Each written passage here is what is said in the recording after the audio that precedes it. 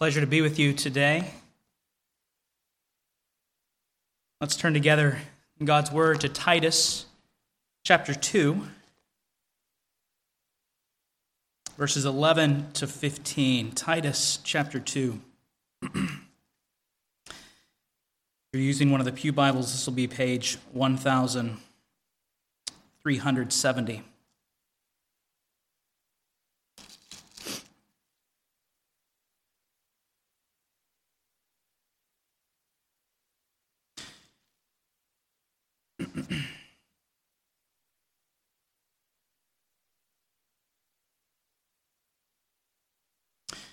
One of the great lies that's seeped into many Christians in our time is that Christianity is only about what you believe and not about what you do. See, there's a false separation between doctrine and life. And I think this is a reaction against the second lie that says Christianity is only about what you do and not about what you believe. Now, that lie says just follow these rules and you'll be okay. No matter what you think about Jesus or about his gospel or about sin. The passage before us this morning destroys both of these lies. Paul reminds us that our lifestyle cannot be separated from our theology. What we do cannot be separated from what we believe. They're vitally connected. As one says, this passage deals a death blow to any theology that separates salvation from the demands of obedience to the lordship of Jesus Christ. That is, there's no salvation apart from discipleship, just as there's no discipleship apart from salvation. One of the great dangers in the church today is a complacent, nominal Christianity. Christianity in name only. That has a low view of holiness, a low view of sin, and it looks an awful lot like the world. As Reformed Presbyterians, we are known for theological precision, right? We can be tempted to think that our theology will save us apart from a holy life. Or that if we just make sure that we are outwardly, externally worshiping God as he requires us in his word, then we'll be all right. We must be all right. We forget that which we read in Hebrews about the holiness without which no one will see the Lord. Perhaps we think our theological precision or right worship practices can be substitutes for godliness. We must remember that we serve a precise God. Therefore, we must be precise, both in theory and in practice, in what we believe and in how we live our lives. So listen to the Apostle Paul under the inspiration of the Holy Spirit and how he puts it. This is God's word. Titus 2, beginning in verse 11. For the grace of God that brings salvation has appeared to all men, teaching us that, denying ungodliness and worldly lust, we should live soberly, righteously, and godly in the present age, looking for the blessed hope and glorious appearing of our great God and Savior, Jesus Christ, who gave himself for us, that he might redeem us from every lawless deed and purify for himself his own special people, zealous for good works. Speak these things, exhort, and rebuke with all authority. Let no one despise you. As we consider the text before us today, it's helpful to see this in context. At the beginning of this chapter, chapter 2, Paul is telling Titus what he must teach. What he must teach to this church in Crete. What he must pass on to the elders so that they too might teach it. Look at verse 1 here in chapter 2. Generally, he must teach what accords with sound doctrine or healthy doctrine. Then you look at verses 2 through verse 10, and he gets specific, and you notice he gets personal.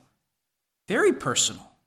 He tells Titus to teach the older men. He doesn't tell you how old to be an older man, but he says to teach the older men to be sober, reverent, temperate, sound in faith, in love, and in patience.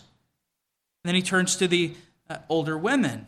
Says, teach them to be reverent in behavior, not slanderers or given to much wine.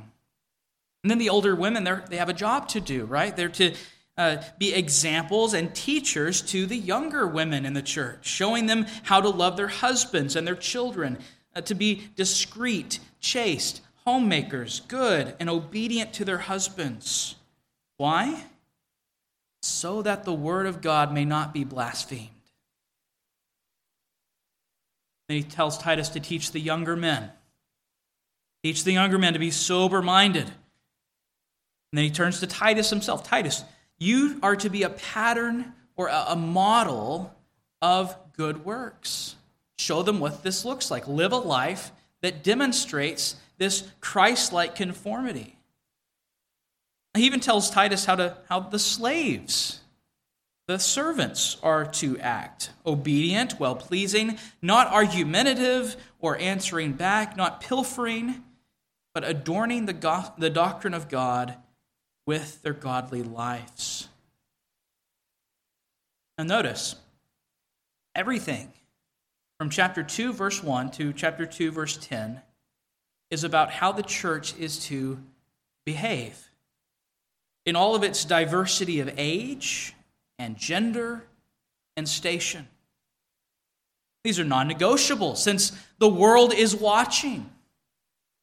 And Paul does not want the reputation of Christ or of the church or of Christ's gospel to be dragged through the mud of polluted lives.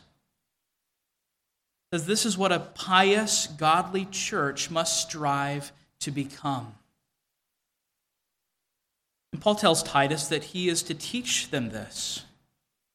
Don't just expect it, teach them this. And the elders whom he is to appoint are to continue to teach this. As a minister of the word, Titus has a responsibility to teach the various people in the various ages and stations what accords with sound doctrine, namely right behavior. And this is how we should live. This is how you as a Christian should live. Preaching must address behavior. It must speak to character. It must teach us how to pursue and how to live godly lives in this present age. So preaching is not just teaching. There's a difference, there should be, between a lecture and a sermon. As one pastor puts it, my major goal in lecturing is information, passing down information. But my major goal in preaching, by the grace of God and by the power of His Holy Spirit, is transformation. So not information, but transformation. Preaching is training. It's rebuking, reproving, correcting. Sound doctrine must lead to godly lives, to sound living, to practical godliness. And why is this true? Why is this true? The reason for godly living comes in our passage, beginning with that word, for. Notice verse 11. For the grace of God that brings salvation has appeared. God's grace has appeared. Where? Where has God's grace appeared? Where has it become visible to us? This is the Sunday school answer, isn't it? In Jesus Christ. In the one who took on flesh, who lived a perfect life, blameless life of obedience to his Father in heaven, who died a substitutionary, sacrificial death on the tree to redeem us from lawlessness and to purify a people for himself, a people who belong to him, a people zealous, we're told, for good works. Verses 11 through 14, this is one long sentence, as Paul is often doing, right? He's writing these long run-on sentences that your English teacher probably wouldn't approve of, but the Spirit does. The whole thing is giving the reason why Titus must teach the church to pursue godliness and why the church must be committed to the pursuit of godliness. And that reason comes in a nutshell. It's this, that grace is unto godliness. That's what we need to hear today. Grace is unto godliness. The grace of God manifested in the person and work of Jesus Christ is unto the practical godliness of the redeemed sinner. Another way we could state that is that the motivation, our motivation for living a sober, righteous, godly life in this present age comes from the divine actions and attitude of grace. God is gracious to us sinners. He gives us what we have not earned, what we do not deserve. And his grace appears and comes to us with this twofold purpose. According to Paul, God's grace both saves and God's grace trains. So grace is unto godliness. God's grace both saves and God's grace trains. So first, God's grace saves. Look at verse 11. For the grace of God that brings salvation has appeared to all men. So this grace was not invisible grace. It appeared, and as we said, it appeared in the person and work of Jesus, the one who, according to verse 14, gave himself for us that he might redeem us. So where do we find God's grace? Where do we look for it? This undeserved favor. We look to Jesus, only to Jesus. We look to his gospel, that good news. And the incarnation, Jesus becoming flesh, the incarnation is the embodiment of God's grace. Christ is grace personified. So to speak of God's saving grace is to speak of Jesus Christ. By God's grace, Jesus took on our weak flesh for us. He became man. Our great God and Savior humbled himself by taking the form of a servant. He was born of Mary, born in a low condition, our catechism states. That is, the King of the universe wasn't born in a castle, but in a barn. He subjected himself to all the miseries of this life, miseries that are a result of sin, our sin. He experienced pain and grief in the world that he created, temptation and hunger. Why, oh Jesus, did you do this? Why would the perfectly happy, blessed forever God of the universe do such a thing as become man and suffer? Did he merely do this as something to be an example to us of how we should live in this world of misery, world of tears? And some people think that, but they're dead wrong. Why did he take on flesh and humble himself? Paul says here, he did it to bring salvation to all men. He did it to redeem us from our bondage to sin and death and to rescue us from that eternal damnation that we so deserve. Jesus Christ became man, not to see how it would feel, but in order to rescue sinners. God could have left us in our sin and misery. He does leave some in their sin, misery. What they deserve. It's what they choose. But by grace and in accordance with the eternal plan of redemption, the Son of God took on flesh and dwelt among us. Grace has appeared. And by God's grace, Jesus bore our sins in his body on the tree. Christ bought salvation by taking our sins and nailing them to the cross. And so Paul can write, as he does in 2 Corinthians, God made him to be sin who knew no sin.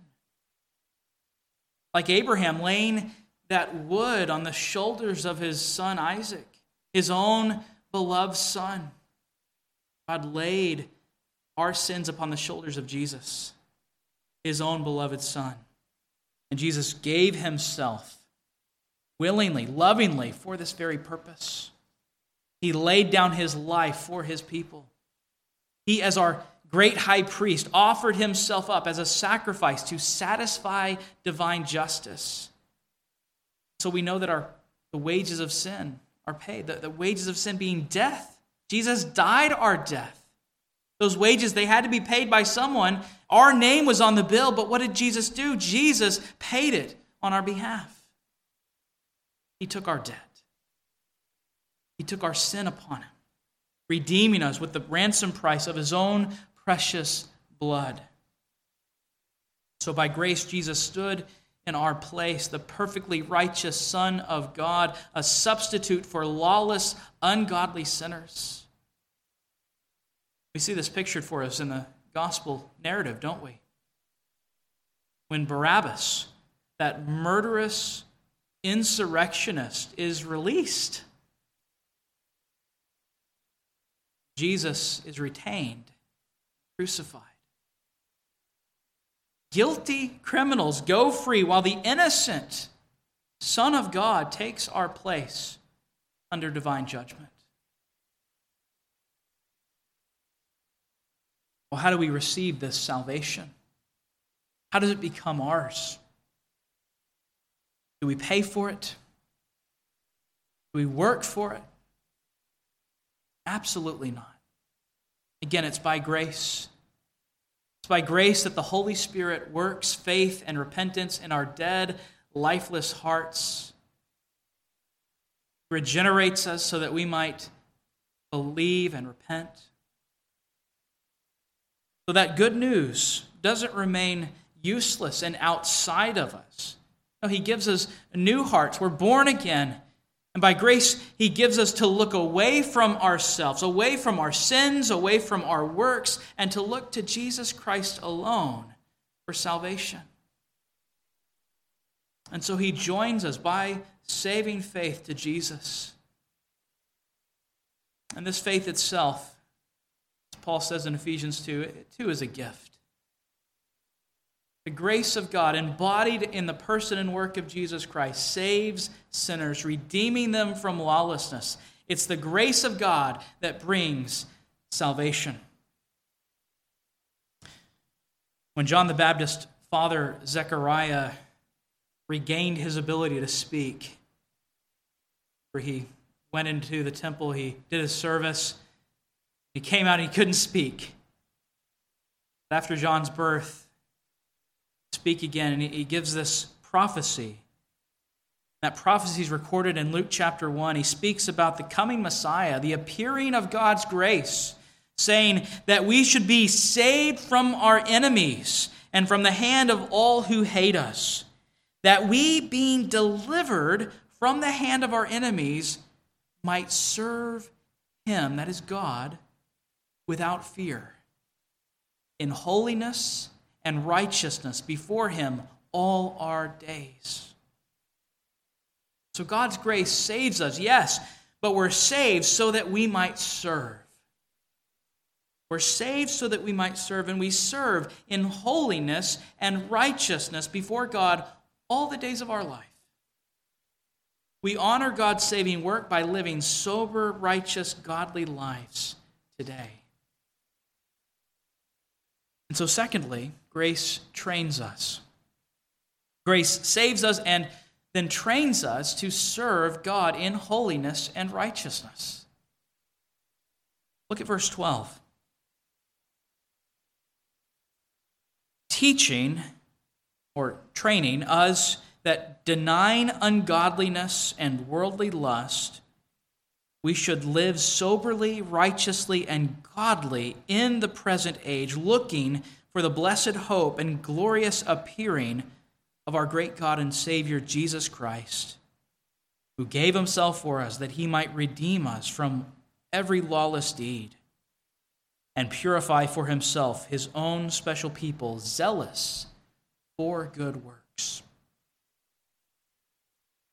So salvation does not stop with redemption. It moves on to sanctification. There's no such thing as an unsanctified, unholy Christian. We are all, one degree or another, being progressively transformed, renovated, renewed, changed. That grace that appeared, that grace that saves, is also a grace that trains. It's grace, as we said, unto godliness. This is the design of your redemption. You are redeemed from lawless deeds so that you can now pursue godliness. If a Christian doesn't pursue godliness, what are they doing? But rowing against the very stream of God's grace. God's grace, in a sense, it's washed us out of the pit of a slimy pit of sin and misery. And like a water slide, it's taking us somewhere. Get in a water slide, you expect to go somewhere, right? It's taking you down into the pool. It's taking us into the pool of godliness. We don't want to be like that kid. We all know him. He crawls up the wrong way in the water slide, and he clings to the side. He clings to the edge. He won't let the water wash him down. Don't be that kid. Let the grace of God carry you into the pool of piety. Stop resisting his grace to you. Redemption is unto godliness, not unto lawlessness. And so how does grace train you for godliness? What does this look like exactly? How should we expect to see this in our daily lives? Paul lists 4 ways here. 4 ways that God's grace trains us for godly living today. First, God's grace trains us to deny ungodliness and worldly lust. God's grace trains us to deny ungodliness and worldly lust. You may already know this, but goats are very curious, stupid creatures. My papa, he had goats, and his goats would always be getting into trouble. They'd go out and they'd get their heads stuck in the gate, stuck in the fence. We have to go out there and maneuver their horns out and set them free. And then 15 minutes later, we'd come back and you know where they're at. They're back stuck, their heads in the fence. Whatever it was on the other side, they just had to taste it. They just couldn't figure out how to get their heads back through once they tasted it, though. Very stupid, very foolish. God's grace, God's saving grace, teaches us to deny ungodliness and worldly lust. We've had our heads stuck in the fence, captivated by ungodly living and worldly passions. We were stuck in the ways of the ungodly. We were captive to our lust, living for pleasure and comfort instead of for God. We lived simply to taste what was on the other side of the fence, what we couldn't and shouldn't have, that which God's law forbids. And we'd get stuck. And God, by grace, came along. He sets us free in the gospel. And now, as liberated Christians, we are to deny those former ways of life. We don't merely avoid them, we actively deny them. It's not just defensive, it's offensive as well. We hate them. We hate what God hates. You can defensively avoid something that tempts you or something that you secretly enjoy. You can avoid pornographic material. You can avoid drunkenness. You can avoid hateful, cursing speech. But to renounce something is to be through with it altogether. It's not that you suppress desires, but that you've killed those desires by God's grace. So as Christians, we renounce our former life of sin and worldliness. When Jesus sets you free, your eyes are only for Him. You don't want to go back. You don't want to get your head stuck in the fence again. You keep your gaze on the Good Shepherd and you follow after Him. And He leads you in the right way. And so first, God's grace trains us to deny ungodliness. Secondly, God's grace trains us to live godly lives. So, we turn from sin, but what do we turn to? We turn unto obedience, unto godliness. Formerly, our allegiance was sin and the flesh, but now our allegiance is God and His Word. Look at verse 12. It says, and to live, that's not just a one-time thing. I lived sober, righteous, and godly yesterday, so I'm good. No, this is continual, right? It's every day. To live sober, righteous, and godly lives in the present age. John Calvin calls this a summary of the Christian life. How would you summarize the Christian life? This kind of sums it up. Piety. Christian life is one of piety. To live sober, righteous, godly lives in the present age. This goes beyond denying our former way of life. Now we pursue the new life we have in Christ. So we ask ourselves, we look at our lives, we do that introspection. Am I actively pursuing godliness? Our confession of faith cautions us not to wait for special motions of the Holy Spirit, but to be diligent in stirring up the grace of God that is in us. That is, we don't wait for the wind to blow. We row. The Psalms speak of this, of running in the ways of God's commandments, not being idle, not being apathetic or negligent, but running. And so are we actively pursuing godliness? Are we looking for ways to serve? Looking for ways to obey the Lord Jesus Christ, to honor Him with our lives? Be righteous. What does that mean, to be righteous? Well, righteous in Christ, right? His righteousness clothes us. But in another sense, righteousness is the opposite of wickedness. It's to be upright, to have a good character. A righteous person is one who conducts themselves well. They prove to be humble and to be generous, to be kind, to be steadfast, to be pure. And we have this word sober.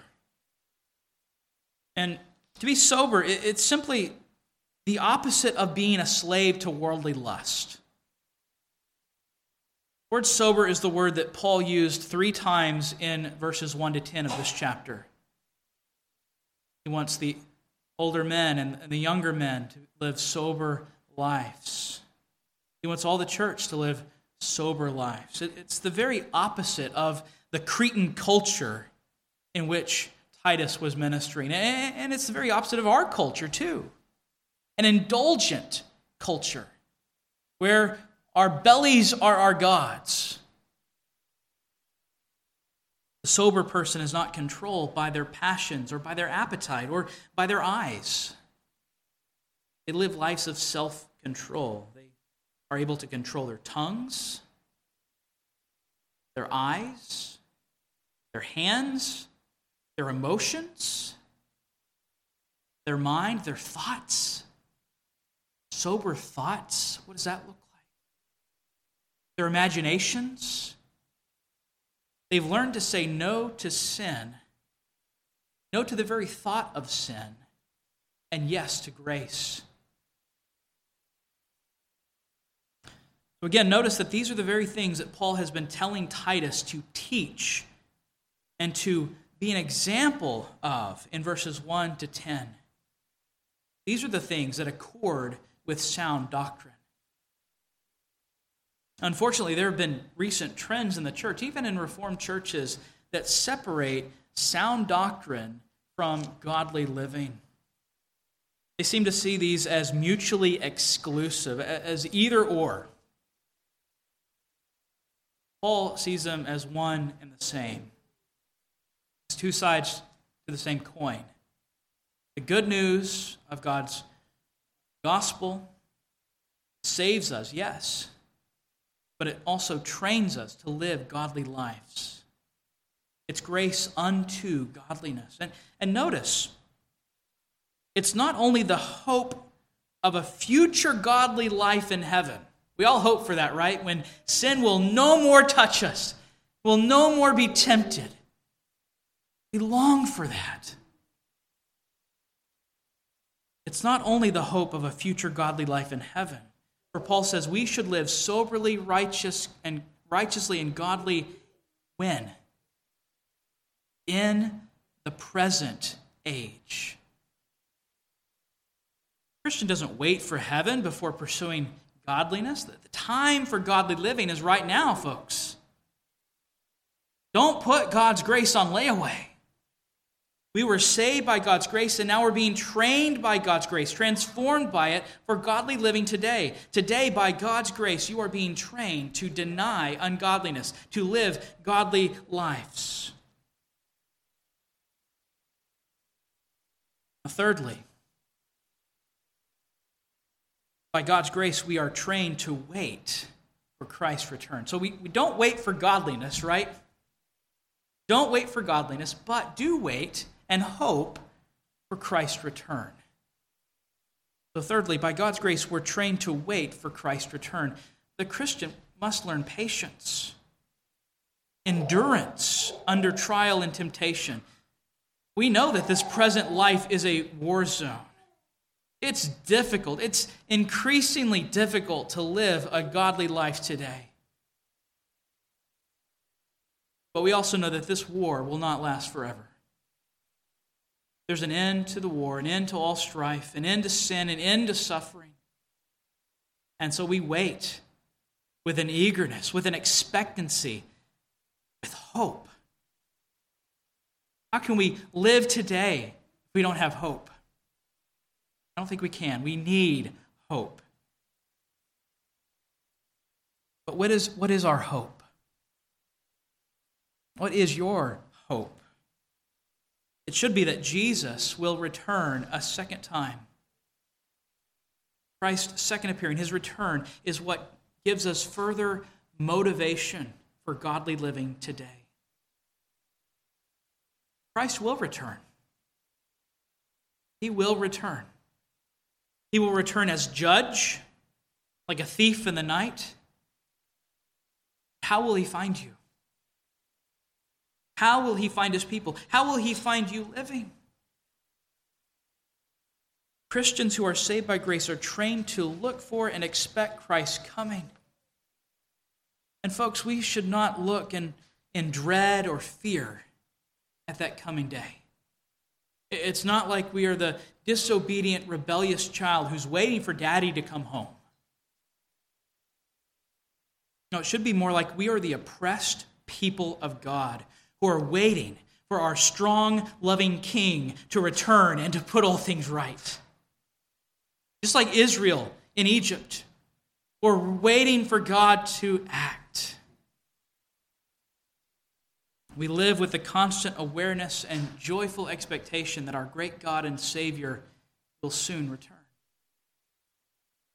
So is this now your blessed hope? Are you longing for justice? Are you longing for truth? Is this your blessed hope as you long for an end to all the present godless, demonic parade of debauchery in our current? Let the return of Christ be your joyful expectation and your blessed hope. I wonder how many professing Christians actually think this way of Christ's return. I don't think you have to ask them how they think about it or if they think about it. You simply look at the way they live their lives. The way we live our lives indicate whether or not we expect Christ's return. You can simply look at the way we live our lives. We may profess with our mouths to believe in the second coming, but with our lives we deny it. We're consumed with the world and the things in the world. We look little to the things above. We think little of Christ's return. We'd be much more motivated to live godly lives in this present age if we thought more of Christ's imminent return. So let that be your blessed hope. Let that be a motivation for godly living even now. Now, fourthly, we're trained by God's saving grace to be zealous. Zealous for what? Zealous for good works. So look at verse 14. Who gave himself for us that he might redeem us from every lawless deed and purify for himself his own special people, zealous for good works. So Jesus' blood has purchased our redemption. It was redemption from lawlessness. Just as Israel was redeemed out of slavery to Egypt, so too Christians are redeemed out of slavery to sin. And we don't go back to that slavery. No, now we pursue our freedom through godly living. The person who is set free is zealous to use and to enjoy your freedom in Christ. You're free now to live for Christ, to keep his law. John Calvin says, the very design of Christ's incarnation and death, his sacrifice, was to redeem us from the bondage of sin and to purchase us to himself as his heritage. So to be a Christian, folks, is to be bought and paid for by Jesus Christ. We are redeemed by his blood. We are released from the prison house of sin in order to serve and worship him. When Paul is commanding the Corinthians to flee from sexual sins, he says, you are not your own. How many Americans wouldn't be told that? You are not your own, for you were bought with a price. So glorify God in your body. If you're a Christian, you've been bought, body and soul. Children, do you remember Toy Story? And Woody in Toy Story, he has his boots. I got my boots on today. What's on the bottom of Woody's boots? Andy. Woody is owned by Andy. What's on the bottom of our boots? What's on the bottom of your boot? Is it the name Jesus Christ? As a Christian, you belong to Jesus. As a people for his own possession. It should be our chief delight to serve him. As his people, we're called to be zealous for good works. And what does that mean? What does it mean to be zealous? Well, it means to have an eager desire. That you're ready and willing to deny yourself, to obey God, to serve others. You're consumed with the idea of doing good, of doing good works for God, works that he has commanded. We don't get to make up what is good, do we? We don't get to say, oh, this is a good work for God. No, we look to his word to find out what are the good works he would have us do. And folks, this is an effect, an evidence of Christ dying for you in particular. By grace, you are trained for good works. By God's grace, you come to do justice, to love kindness, to walk humbly with your God. You come to run in the way of holiness. You meditate on God's law day and night. You love His commandments. You love His statutes. You show your love by doing them, by delighting in them. Does this describe you today? Are you zealous for good works? As you think about that, remember that this is why Jesus was born in a barn. This is why Jesus took your sins upon Himself. This is why He suffered, bled, and died, to purify for Himself His own special people, zealous for good works. So friends, let's honor His person and work with lives of holy zeal. As Christians, our life is defined by grace. We're saved by grace. We're trained by grace to live holy lives. As Sinclair Ferguson writes, being a Christian and being holy are virtually synonymous. So examine your life. Is your Christian profession accompanied by a sober, righteous, godly life? Remember, you can't separate these. You can't belong to Christ without denying ungodliness and worldly lust. You can't be a people of His own possession without being zealous for good works. Therefore, if you have been saved by grace, let that grace, folks, carry you down that water slide toward godliness. If you've been saved by grace, don't just avoid getting your head stuck in the fence. Deny the fence. Deny what's on the other side of the fence. Follow after Christ, your shepherd. Be committed to the pursuit of godliness. And one last thought. Consider how this relates to the culture of a church.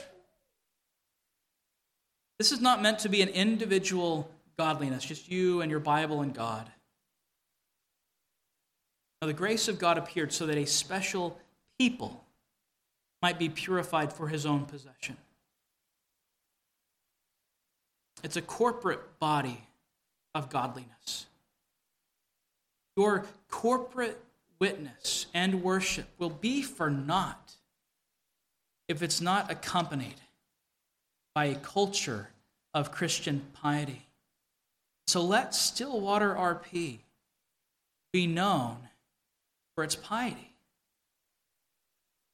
Because, as we said, grace, the grace of God is unto godliness. Let's pray.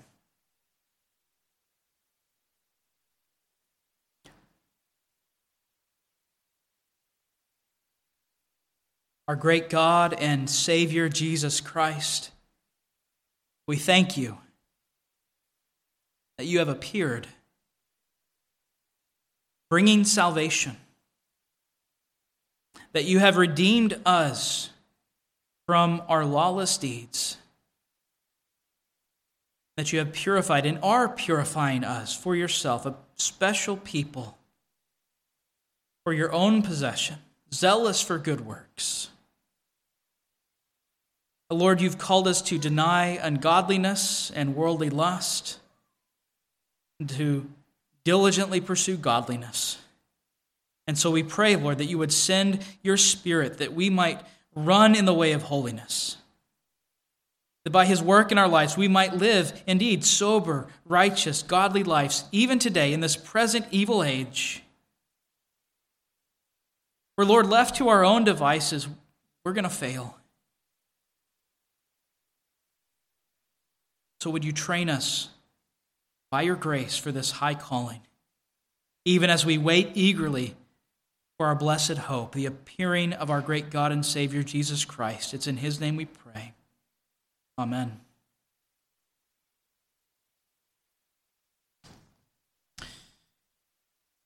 Respond with Psalm 130, letter A.